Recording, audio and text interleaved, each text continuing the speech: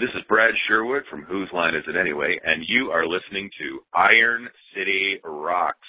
Go Steelers. Hi, my name is Kiefer Sutherland, and you're listening to Iron City Rocks. Hey, it's Joe Gatto from Impractical Jokers, and I wanted to let you know that you're listening to Iron City Rocks, and Pittsburgh could suck it. All right, Pittsburgh!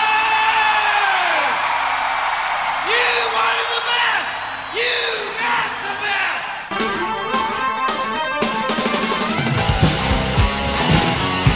Nothing but a good time. Round and round.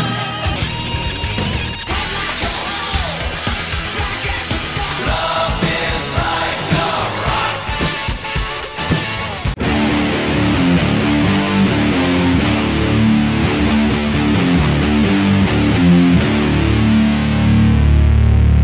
Hello and welcome to episode 511 of the Iron City Rocks podcast. I'm your host John, coming to you from the Iron City of Pittsburgh, Pennsylvania, bringing you the best rock, hard rock, heavy metal, blues, and comedy talk on the net. Episode 511, we are joined by the one and only Mr. Joe Gatto, most notably of Impractical Jokers. Joe is going to be coming into Carnegie Homestead Music Hall here in Munhall, Pennsylvania to do two shows on October 6th. Early show at 7 o'clock, late show at 9:30. You can get tickets for that. We'll have a link on our website. It was a great opportunity to get a chance to talk to the man. I think we've all seen the show. You know, he and his buddies clowning around doing crazy things that I think a lot of us do with our friends, but on a much grander scale. So it was an awesome opportunity to get a chance to talk to him and pick his brain about how things went on the show, what you can expect from a night of stand-up. I know many of you may have seen him when he toured with Impractical Jokers, but this is, a full-on Joe Gatto night of comedy as it's billed. So he's got those two shows, also doing a show on October 26th in Youngstown, Ohio, and the 29th in Erie, Pennsylvania. So if you can't make the October 6th show, there's plenty of opportunities to catch him in the region. So without further ado, Mr. Joe Gatto. Talk to me, talk to me. All I want is a little conversation. Talk to me. Ladies and gentlemen, my pleasure to welcome to Iron City Rocks. We have on the line Mr. Joe Gatto. How you doing, Joe? I am excellent. Thank you so much for having me. My pleasure. You're going to be rolling into town here, actually in the western Pennsylvania area, several times in October. You're doing two shows in Munhall on the 6th. That's a Friday night. And then you're hitting our friends to the west in Youngstown later in the month and Erie a couple days later. So really within driving distance, 4 shows where people could check you out. I like to keep it local. Yeah, it's a good way to tour. You don't have to do the 6-hour runs between shows like the rock bands. For sure. For those who are used to your persona on TV, can you talk a little bit about what might be different in your live stand-up show versus, clowning around in grocery stores that they're used to? Yeah, well, I'm by myself. So that's the first thing, because I get asked all the time when I'm seen out and about. It's like, where are the other guys? Yeah. It's like we don't travel together. Like my stand-up show is my take on me, and I've heard from people that, and I've taken this as a compliment, that people, when I get to meet them, like at my meet and greets after the show or whatnot, or just around town, they'll be like, "Oh wow, you're funny."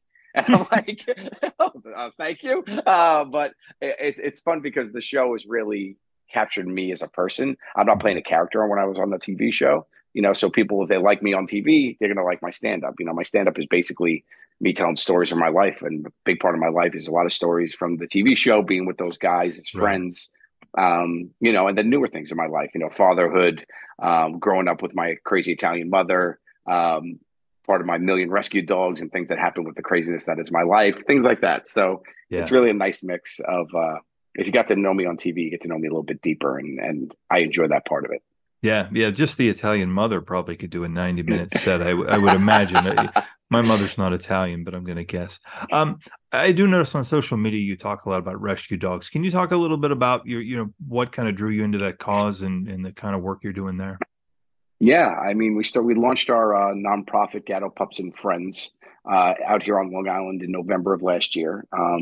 And, we just had like our 32nd second rescue, I think, which is phenomenal. And we've done adoptions now. Besides me, I used to just collect old dying dogs out here and try to give them the best life. But now we're able to like actually do some good work here and find them loving homes for the last parts of their life, and it's been really rewarding. I mean, I got into it because we rescued our first dog, Biscotti. 8 years ago. Okay. All my dogs are named after mostly Italian desserts and pastries. But they go in that theme because you talk about what you love. Exactly. And I did and it's been just rewarding work. I just fell in love with helping these animals that don't have a voice, and just it's a really rewarding experience. It's like dogs are the best, man. They're always excited to see you. They hate when you leave, and they're good snugglers. So it's just been really rewarding work, and especially to be able to do it with the family and show my kids. I really think it teaches compassion. It teaches them about life and responsibility. So it's been really, really rewarding. Excellent. When you decided to walk away from being a regular cast member on Impractical Jokers, was it kind of surreal to watch the show kind of after the fact without you being on it? Yeah, I don't watch it without me on it because it's a little salt on the wound a little bit. I mean, it's different, so it's like being part of something, that being such a big part of something for a long time is like that's the way you want to remember it, so that's it. And but I think, I'm still friends with the guys. I see them all the time, talk to them all the time. I love them. I wish them nothing but the best. They're doing their thing and I'm proud of them for it. And I just think, and they wish me nothing but the best. We're still best friends. It's just funny because people say all the time, are you still friends with the guy? I'm like, we're friends 30 years. We're just not friends from work anymore. So it's just a different dynamic. We're out here supporting each other and helping each other out. So I think it's a little bit different. You think of like Aerosmith, for example, if somebody decides to walk away, it's usually, lawsuits and lawyers and things like that, where, no one when the redneck comedy team, when they do solo things, no one thinks they're necessarily mad at each other. Yeah, for sure. Exactly. When you guys started the show, obviously it blew up in popularity. Was it something that you saw coming? As you're putting, the episodes together, obviously they're put together well in advance of when they air. Did you have a sense, that this is going to take off, or were you caught off guard by that? I had a sense. I felt like we were on to something because we were having so much fun doing it. And I've always said, if you have fun, like my experience with comedy with these guys has always been, we've been doing live performance since 1999. We've been doing it. We weren't like an overnight success. We put the time in, and it was always when we were having a good time. People can't help but have a good time watching people have a good time, and I always believe that. And we were having so much fun doing it, and the show quickly became about friendship more than anything. I was like, wow. I said, this is really interesting that people are kind of like, we were falling down laughing legitimately, like just, and couldn't believe what we were able to do. And I think what really did it was we were surprised at how the public reacted. We weren't a show where we were trying to push people buttons, get people mad at us. That wasn't our show. Our show was really putting our friends under the screws and watching how your friends react and making your friends laugh. So it was like, when we started and I saw the first couple episodes come together, I was like, this is pretty interesting. And I think True saw it as well, to their benefit. Before the first, to their, to give them their accolades here, before the first episode even aired, they ordered more because they saw it and they're like, this is something here. And they really went all in. Yeah. So I think it was undeniable when we watched it, but even more so when you lived it. When I was in it, I was like, the people are going to love this. This is going to be great. But you never know, So we were like, all right, I hope so. And then when people, like when we got renewed for season 2, I was like, I didn't even think we were going to make episode 2, but to have a second season and third, and then, go all the way through 9 for me and keep going with those guys. It's like, it really is to become, I had a decade of my life dedicated to making people laugh on the television show, which is surreal. Yeah, I think it was, as a viewer, just speaking from my own uneducated opinion on it, but it was interesting to see, if you guys had been 4 strangers doing this, you might have walked away saying this is cruel. You guys are really being asses to each other. But I think the fact that you knew there was a bond between the 4 of you, I think made it identifiable, the kind of, crap you would pull on your friends. Everybody does that kind of stuff with their friends. They insult them, and it's done in a loving way. I think if you guys didn't know each other and you saw some of the stuff, and Sal always seemed like devastated when he would get the punishment, Yeah. you'd actually like, boy, those other three guys are jerks, but it made it really fun. I mean, some of them you Well, to still be had to able to kind know of, how to punish, to be able to know how to like quote unquote punish your friends, but do it still in like a loving way. Because it was funny yeah, because like when you are getting punished, it's a weird thing because you're like, oh, this is terrible, but oh, this is really funny. I'm proud of them. This was a good idea. And if you think about the way we did it, like Sal, for instance, like he was always afraid of like everything and stuff, and then yeah, we like really everything, just yeah, dove in.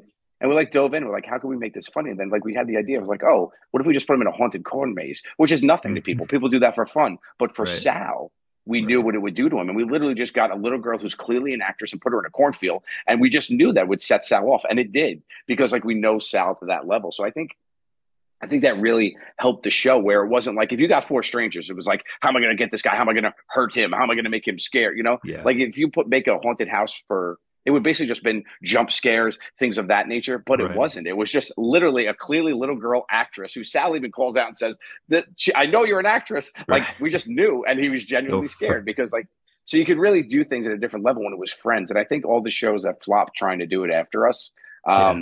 because they just cast people, they cast strangers. It just doesn't Yeah. work. The show is more about friendship than anything else. Yeah. So it was knowing that Murray valued his eyebrows and 100%, 100%.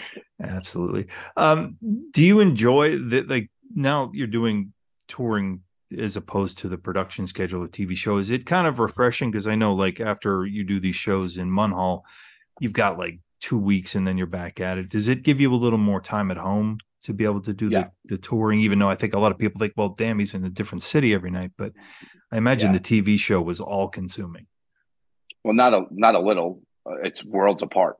It's Yeah. worlds apart. Like I'm in charge of my own schedule and being able to like drop the kids off at school and then go catch my plane in the Right. morning, and then be here to do homework during the week and Mhm. things like that. And it's just it's a different thing. It's still the travel's tough. It's you're away from home and whatnot, but Right.